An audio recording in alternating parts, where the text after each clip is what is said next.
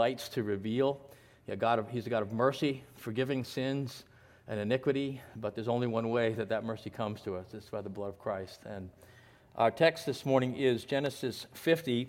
I'll be reading and particularly applying verses 15 through 21, looking at that text. But I'm also going to be making reference to Psalm 130. So if you have your Bibles and you would turn with me to Psalm 130, I'm going to read that as well. Hear the word of God. Psalm 130, a song of ascents. Out of the depths I cry to you, O Lord, hear my voice. Let your ears be attentive to the voice of my pleas for mercy. If you, O Lord, should mark iniquities, O Lord, who could stand?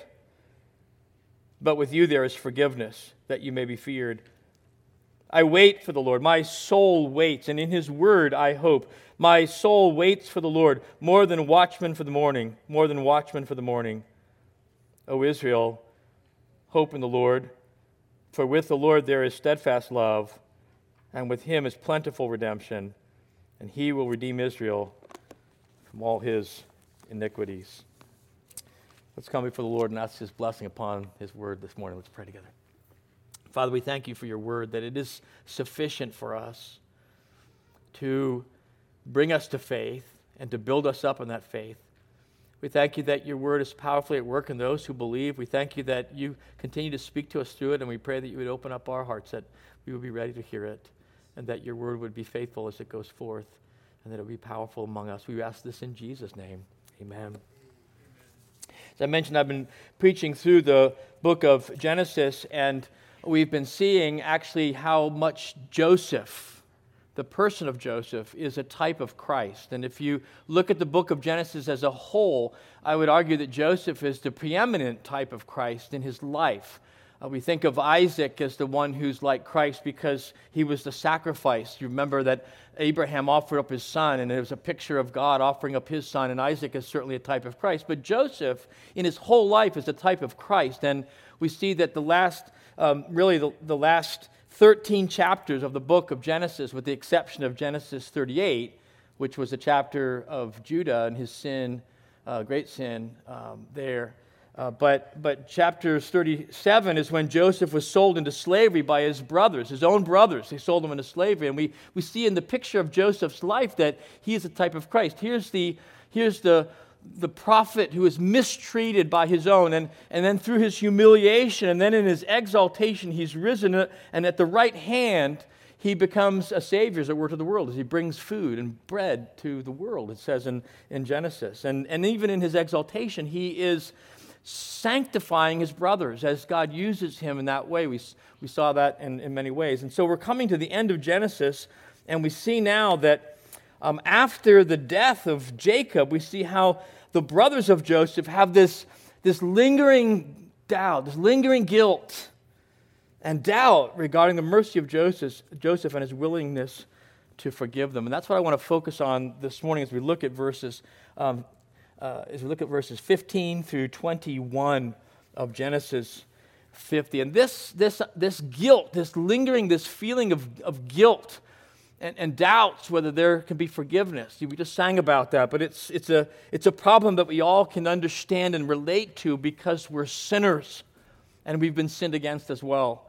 And we live in a sinful world. And guilt is a great problem in this world. We're all sinners and we're sinned against as well. And we feel guilty at times because we are guilty. And we need to know the forgiveness of sins and the mercy of God and learn to rest in that mercy. But not everyone understands this. I remember years ago in Connecticut when our children were taught music by a Russian piano teacher. She was a Russian Jew. She wasn't a practicing Jew. She was a wonderful music teacher. She loved our kids. We witnessed to her the gospel. But she really believed that guilt was good for her because it made her a better person, you see. Of course, she didn't understand really what it was like to be a sinner before a holy God. That wasn't really brought home to her by the Holy Spirit yet. But guilt does not make us better. We need to know forgiveness. We need to experience God's forgiveness and rest in His forgiveness in order to be and to do what God wants us to be in to do it as his people. There are many people, maybe some here this morning, that serve God out of not with joy, but with some kind of maybe slavish fear. There's nagging guilt that they're really not forgiven. And that's not helpful at all. It doesn't strengthen us at all. Many people in this world are racked with guilt, and that's a source of many mental problems and neuroses, but that's not just the problem with unbelievers. There are many professing Christians who struggle with unresolved guilt feelings and don't understand what the psalmist says in Psalm 130 when he says that there's forgiveness with you that you may be feared. And so the message this morning, the title is The Solution to Great Guilt, and we're looking at verses 15 through 21 of Genesis 50 with these 3 points. You can write them down if you want. There are 3 points. First, the problem of guilt in the brothers of Joseph, and we see it here. And secondly, the answer to guilt and the mercy of God in Christ as we see it in Joseph, who is himself a type of Christ. And then thirdly, we're going to make application specifically to us today. And so I want to begin just by looking at the brothers of Joseph. We notice they come to Joseph here, and they're holding on to these guilt feelings. They know that they're guilty. What do? They sold him into slavery 17 years before. And they're still guilty in regard to the way they treated Joseph. And they hold on to this guilt even after Joseph had encouraged them. If you go back to Genesis 45, when Joseph first revealed himself to his brothers, this is what he said. He said, "And now do not be distressed or angry with yourselves because you sold me here, for God sent me before you to preserve life." And then in verse 7 of Genesis 45, he goes on and he says, "And God sent me before you to preserve for you a remnant on earth and to keep alive for you many survivors. So it was not you who sent me here, but God." And at that time, Joseph encouraged them and he promised to provide for them. But now they doubt Joseph's forgiveness, and they're fearful of his retaliation. And why? Well, they have these lingering guilt. And perhaps they think, if I were Joseph, I'd seek retaliation. They think that Joseph is like so many others, and it's natural. It's a natural tendency in people to want revenge. But why are they fearful now? I think they recognize, Jacob is dead, and they think that Jacob's presence has been restraining Joseph. And maybe Joseph was holding his peace while his father was alive, but now that his father is dead, he's going to seek revenge, and he has the power to do it, and they are vulnerable to him. But I think there's something else at work as well, that we need to always be mindful of the spiritual realities that are around us, that there's another one who's involved here who is always at work with guilty fears, and that is the devil. He works with our guilty fears. He's a tempter, but after he tempts us and we fall, he is also an accuser, and he works always with guilty fears. And so we see the brothers, they send this message to Joseph in verses 16 and 17. So they send a message to Joseph saying, "Your father gave this command before he died. And say to Joseph, please forgive the transgression of your brothers and their sin because they did evil to you. Now please forgive the transgression of the servants of the God of your father." Now the question, as I read that text, and I wonder maybe you asked that same question, did Jacob really say that? And I don't think he did. And here's why. I think it's certainly not recorded for us that he did, but I think that Jacob would have certainly told that to Joseph himself, if that was on his heart in his deathbed. But look at the way that the narrator, look at the way Moses states this. It's because of their fears that they contrive this, not because they're carrying out their father's last wishes. And so, for that reason, I think the story is fabricated. They come that way. But look what they do. They come to Joseph with this, and then they bow to him and they say, "We are your servants," and they fear him. But they fear him with slavish, guilty fear. And they are, in fact, Joseph's brothers, but they do not think that they're worthy to be, and they will be his servants. If you read through the scriptures, and doesn't it remind you of another story? Jesus told the story of a prodigal son who took his father's wealth, and he spent it all in lavish living, and he went off in his ways. And then he came to his senses, and he realized that his father was good. He was starving, and he wanted to go back home to his father, but he knew he wasn't worthy to be his son. And so he said, "This is what I'll do. I will arise and I'll go to my father, and I will say to him, Father, I've sinned against heaven and before you.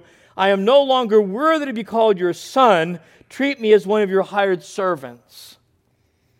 And he planned to go back to his father and to do this. He knew that he was not worthy to be his son, yet he knew his father was good, and so he's going to say this to his father. And why does he want to say this? Why does he plan this? Well, I think it's because he couldn't see the glory of the Father's mercy, at least not yet.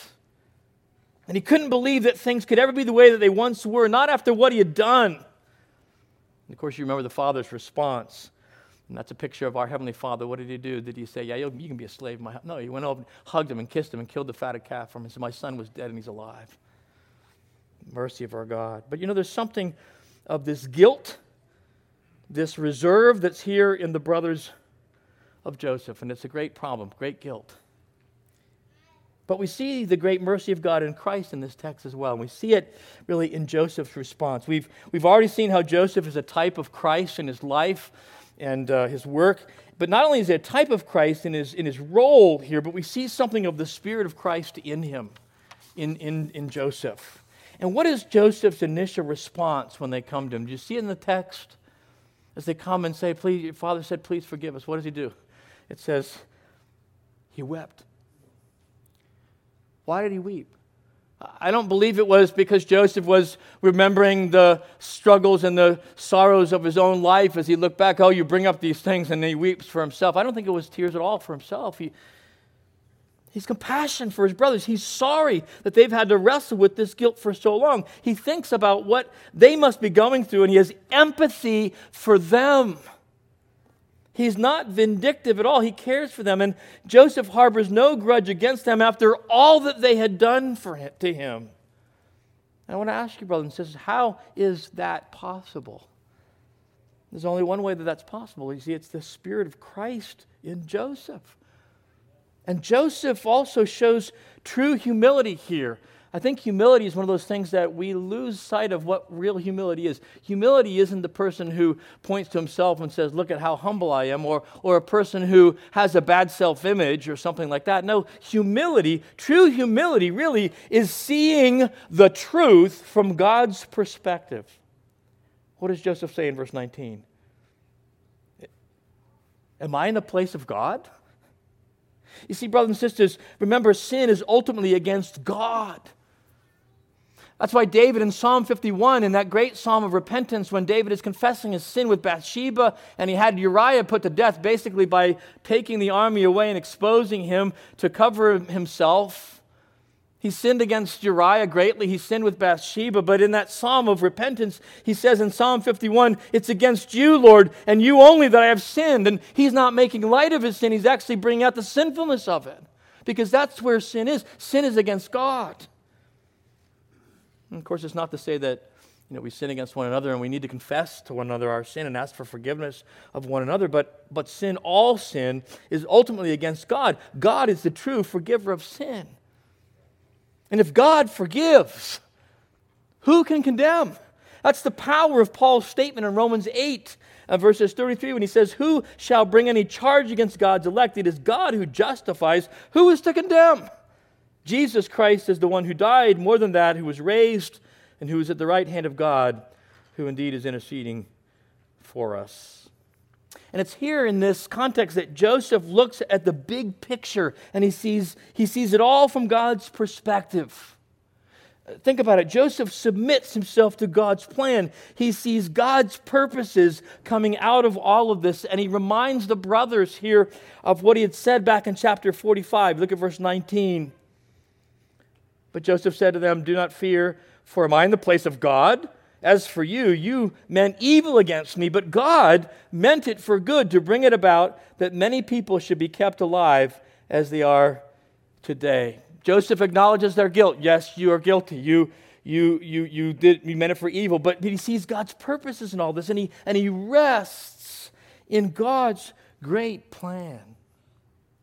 And the other thing is that Joseph here, you notice, isn't the center of his universe. That's part of the problem with sinners, isn't it? That we're so self-centered. And when we get angry, it's often that self-centered pride that is behind it. How dare you do that to me. When that unsafe driver cuts you off and you think, how dare you do that to me? Or when we're sinned against greatly, maybe some of you have been sinned against greatly, and it's natural to hold a grudge. You did that to me. You sinned against me. But Joseph is a humble man here because he sees things from God's perspective. He's willing to even be sinned against in order for God's plan to be worked out, and he holds no grudge here. And in this, brothers and sisters, he resembles Christ. There's something of the Spirit of Christ in this, that Jesus came into the world not to be served, but to serve and to give his life as a ransom for many. And he was worthy. Jesus is the one who was worthy of all service, of everyone bowing to him and serving him and doing his will, and to be pampered and adored by all the world. But that was not his experience in this world. He was sinned against, and sinned against greatly. And yet we hear him even from the cross as he prayed, Father, forgive them, for they know not what they do. Far from holding a grudge, Jesus interceded for those who so mistreated him, and Jesus came in meekness to be a suffering servant to save his people from their sins. And Jesus' prayer from the cross was answered in the case of the elect. There are many that were there at the cross, I believe, that were there on the day of Pentecost, that were cut to the heart. Jesus came to do the will of the Father, and he was sinned against greatly, but it was the will of the Father for that to happen, for God's good purpose. Isaiah 53:10 says, it was the will of the Lord to crush him. He has put him to grief. And Peter on the day of Pentecost, when he preached that sermon about what was happening at that time, and Jesus had been raised from the dead, and Peter's message to the people was this. He said, this Jesus, delivered up according to the definite plan and foreknowledge of God, you crucified and killed by the hands of lawless men. Acts 2:23 and 24. And you see right here in our text, Joseph is saying something very similar to that to the brothers. You meant it for evil, but God meant it for good. And there's no grudge. No desire in Joseph for retaliation. Why? Because he's willing. He willingly submits to the Father's will in all of this. And he reminds the brothers and reassures them that nothing has changed. His heart hasn't changed. His determination hasn't changed regarding them. He will take care of them. Look at verse 21. So do not fear, I will provide for you and your little ones. And thus he comforted them and spoke kindly to them. Friends, Joseph here is a prophet, a priest, and a king. And in his life, he points us ahead to the Lord Jesus Christ. And in him, we see the mercy of God in Christ. And so, friends, what application should we make regarding this text? How is this a lesson for our faith here? Well, we see the solution to great guilt here, don't we? We see something of the glory also of our Savior and the great mercy of God in Christ. See, the truth is that guilt doesn't make us better people. We need to know forgiveness, and there are many professing Christians who hold on to guilt feelings and live by them, rather than accepting the free forgiveness of God in Christ. And they have a slavish kind of fear. There's no joy in that. Where Jesus said, my yoke is easy, my burden is light. They're not experiencing that. Maybe there's some here this morning. You want to serve the Lord, but you have this guilty fear, and you do things because you know that you ought to, or maybe because out of guilt, but there's no joy in that service. You need to know the forgiveness of your sins. I know that there's another problem, certainly in the Christian church today and in the world today, that problem of easy believism, that thinks lightly of sin, that thinks lightly of repentance. And that's a great problem too, but there's also this problem of holding on to guilt even after confessing it and repenting of it, which is really a form of unbelief and pride. I remember R.C. Sproul telling a story of a woman who came to him with a complaint, and her complaint was that the Lord wasn't answering her prayer. She said, I've asked the Lord to forgive me of the sin that I committed many times, but he does not answer my prayer. And R.C. said to her, well, I want you to do something. I want you to go back and ask the Lord to forgive you for your sin one more time. And she was exasperated. What do you mean? I've done it 15 times. He says, no, go this time and ask him one more time to ask you to forgive you for the sin of arrogance. And she said, what are you talking about? And he says, your arrogance in living by your feelings and not believing the promise of God. Because God says in 1 John 1:9, if we confess our sins, he is faithful and just to forgive us our sins and to cleanse us from all unrighteousness. And friends, we need to believe what God says. That's what faith does. To hold on to guilt feelings after confessing it before God then is unbelief in His promise. And so the first thing we see here as we look at this text is that we need to confess our sins, we need to repent of them, but then we need to believe His promise. And the answer to great guilt is faith in the mercy and the forgiveness of God and trusting in the promise of His word. That these brothers continued to wallow in their guilt, and they thought that Joseph surely would also. But we need to embrace the mercy of God and the trust in the promise of His word. And that's why I look at Psalm 130, and that psalm is a wonderful psalm in this context. The psalmist in Psalm 130 is in the depths, and we don't understand why. We don't know. He doesn't tell us. A lot of the Psalms, the context are left for us to guess because they apply in so many different ways to our lives. But in the psalmist in Psalm 130, we don't know what his in the depths for, but it surely has something to do with his guilt and his sin. He's not sensing the forgiveness of God, and surely that's a problem. Sometimes God gives us a wonderful sense of His forgiveness by His Holy Spirit, but not always. And here the psalmist in Psalm 130 doesn't sense that forgiveness, and so what does he do? He remembers the mercy of God. He says, if you, Lord, should mark iniquities, O Lord, who could stand? But with you there is forgiveness, that you may be feared. Isn't that an interesting verse? Not feared with slavish fear, but feared with the childlike reverence and love that's appropriate for a believer.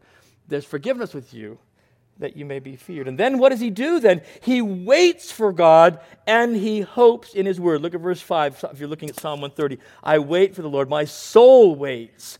And in His word I hope. And surely it's God's word of promise that he hopes in. There's forgiveness with Him. And one day, he says, that forgiveness will be made clear. And friends, I want to tell you this morning that forgiveness has been made clear. It is found in the satisfaction that Jesus made at the cross.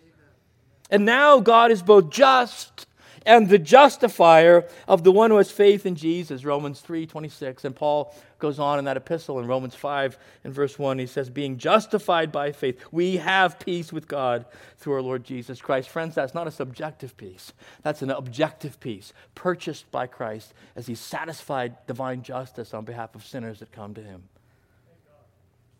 And to doubt God's word then, when He has provided a sacrifice for sins, is the sin of pride and unbelief. People don't realize that as they wallow and I just don't feel, I know I'm unworthy. That's pride. Rather than trusting in the word of God, we think something more is needed. There must be something that I need to do, and that belittles the work of Christ. But the devil is also involved in this. Don't forget that. He's the accuser of the brethren, and he wants you to think hard thoughts of God. That's what he does. That's one of the great schemes that he has. He gets God's people, to dwell in their own sin and their guilt and to forget God's mercy. But the accuser of the brethren has been thrown down. That's one of the effects of Jesus' work on the cross. We read in Revelation 12. Listen to this passage in Revelation 12, 9 and 10. That the great dragon was thrown down, that ancient serpent who is called the devil, and Satan, the deceiver of the whole world. He was thrown down to the earth, and his angels were thrown down with him. And I heard a loud voice in heaven saying, now the salvation and the power of the kingdom of our God and the authority of His Christ have come, for the accuser of our brothers has been thrown down, who accuses them day and night before our God. He still tries to accuse, but he has no authority, he has no power, he has no authority to accuse. Jesus has satisfied divine justice. And so, friends, remember always the mercy of God in Christ. Paul says in Romans 8:33, who shall bring any charge against God's elect? It is God who justifies. Who is to condemn? Christ Jesus, the one who died, more than that, who was raised, who's at the right hand of God, who is indeed interceding for us. We need to know that. There's a confidence, there's a strength that comes with understanding the forgiveness of God. That the righteous are as bold as a lion, though the wicked flee easily away. As we stand in this culture, we stand in our word and we proclaim Christ, and you have that sense of unresolved guilt that's going to cripple you in your witness. That we want to testify and say, I'm a rotten sinner like you, but God has saved me. He has justified me. He is sanctifying me, and I stand before Him by grace, and you can too. And that's our witness in this world. There's a boldness that we need. But we also need to see the glory of Christ as he's revealed to us here, that we might worship him as we ought. We see it in Joseph. See, Joseph was willing to be sinned against in order that God be glorified. But Jesus is greater than Joseph. Not only was he willing to be sinned against, he came for that very purpose, to do the will of the Father. And he was the suffering servant of Isaiah 53. Let me read again a few verses from Isaiah 53. He was despised. He was rejected by men, a man of sorrows and acquainted with grief. And as one from whom men hide their faces, he was despised. And we esteemed him not. Surely he has borne our griefs and carried our sorrows. Yet we esteemed him stricken, smitten by God, and afflicted. But he was wounded for our transgressions. He was crushed for our iniquities. And upon him was the chastisement that brought us peace. And with his stripes we are healed. All we like sheep have gone astray. We have turned everyone to his own way. And the Lord has laid upon him the iniquity of us all. We are to honor. We are to exalt in the mercy of God and Christ and his willingness. He came to do the will of the Father. It's wrong to think that somehow Jesus made the Father love you. Of course, it was the Father's love that sent him. But Jesus also shares that mercy, that hesed, that loving kindness of the Father. He holds no grudge against you even now as a believer, and we can think of many reasons why he should. None of us serves him with all of our heart, mind, soul, and strength. All of us sin against him every day of our lives. But Jesus doesn't hold a grudge. He's still the same yesterday, today, and forever. He's just as merciful today as he was the day that you first believed. And he knew all that you would do, all the ways that you would sin against him, and he still loved you, and he still gave himself for you. And so we're to glory in Christ Jesus as we see it, even a glimpse of that Spirit of Christ seen in Joseph here, and relying upon his mercy and his grace, and trust that he will continue to rule over you for your good. And he loves you still. He's ready to help us. He continues to care for us and to serve us, and undeserving as we are. And he prays for us, and he hears our prayers, and he answers our prayers. And so he's your Savior and your King, and you're to serve him and with joy. He's the King of mercy. But finally, brothers and sisters, one other thing by way of application here. We need to learn from him. Jesus said, "Take my yoke upon you and learn from me." And we need to learn from him here that we would delight in mercy too. Blessed are the merciful, for they shall obtain mercy. And that we would learn to forgive others freely from the heart and not hold grudges. And I want to ask you a question this morning. How can you forgive when someone really sins against you greatly? And we struggle with forgiveness over small things, but suppose there's a really great sin. Some of you maybe have experienced great sin from someone that you trusted, maybe. Someone abused you or something happened and you hold a grudge. You have a hard time of forgiving that. How is it possible? How is it possible to forgive? Think about Joseph here. This isn't just a story. This is the man's life. His own brothers conspired against him. They wanted to kill him, but they sold him into slavery. And years in prison he suffered, and wouldn't you feel justified in holding a grudge? How can you forgive great sin against you? And this is the only way. Only by seeing things from God's perspective and knowing the mercy and the forgiveness of Christ for yourself. And you remember that story that Jesus told, the parable of the unmerciful servant in Matthew 18? And he told that story in the context there for us to begin to see things from the perspective of heaven in regard to mercy. There was a man who owed 10,000 talents to a great king, and he couldn't pay it. There's no way. A talent was like a year's wages, and he had 10,000 years of wages. He's never going to pay it off. He said, "Oh, be merciful to me, I'll pay it off." And the king had pity upon him, had mercy upon him, forgave him his sins. Then he went off and found a servant who owed him 100 denarii. Now, that's a lot of money. A denarii is a day's wage. 100 days' wage he owed him. And he said, "Pay me what you owe. I'll be merciful, I'll pay it." No, and he threw him in debtor's prison. And Jesus told that story. He says, "So will my Father do to you if you don't forgive your brother from the heart." How do we forgive great sin? We must see it from God's perspective, as Joseph did. We must see what God's purpose is in all of this, that God has a plan. You meant it for evil, but he meant it for good. And we need to experience the mercy of God for ourselves. I've been forgiven. And that's, you see, the basis Certainly, if Paul's exhortation to the church in Colossians 3, for example, he says, "Put on then, as God's chosen ones, holy and beloved, compassion, kindness, humility, meekness, and patience, bearing with one another, and if one has a complaint against another, forgiving each other, as the Lord has forgiven you, so you also must forgive." It's not an option. He goes on and says, "And let the peace of Christ rule in your hearts, to which indeed you were called in one body, and be thankful." I love that verse in Colossians 3:15. Let the peace of Christ rule in your hearts. That's what we call a corporate exhortation. He's not speaking to one individual. He's speaking to a body of people, and he's saying, y'all, and from the South, as they talk that way, y'all, let the peace of Christ rule in all y'all's hearts, to which indeed you were called in one body, and be thankful. The peace of Christ. Remember what James tells us. In James chapter 2, he says, "So speak and so act as those who are to be judged under the law of liberty." What is that law of liberty? Well, it's not something other than the moral law of God, but it's the moral law of God with the curse removed and the Holy Spirit given to us. It's the law of liberty because it's the law in Christ Jesus. "Speak and so act as those who are to be judged under the law of liberty, for judgment is without mercy to one who has shown no mercy. Mercy triumphs over judgment," and praise God that it does, because he is a God of mercy. And he has chosen to be gracious. And he has a plan for his glory and for our good. And he does it all to the praise of his glorious grace, with which he has blessed us in the beloved. And so may God enable us to glory in his mercy in Christ, to rest in that mercy for ourselves, and to show it to one another and to others. And may God be glorified in his church. Amen. Let's pray together. Father, we thank you for the mercy that we see, your mercy that is revealed through Joseph in this passage. We know the problem of guilt. We know it all too well because we ourselves are guilty sinners before you, but we thank you for the mercy that you have shown us, that has been displayed to us in the person of your Son. And we know that that was your plan.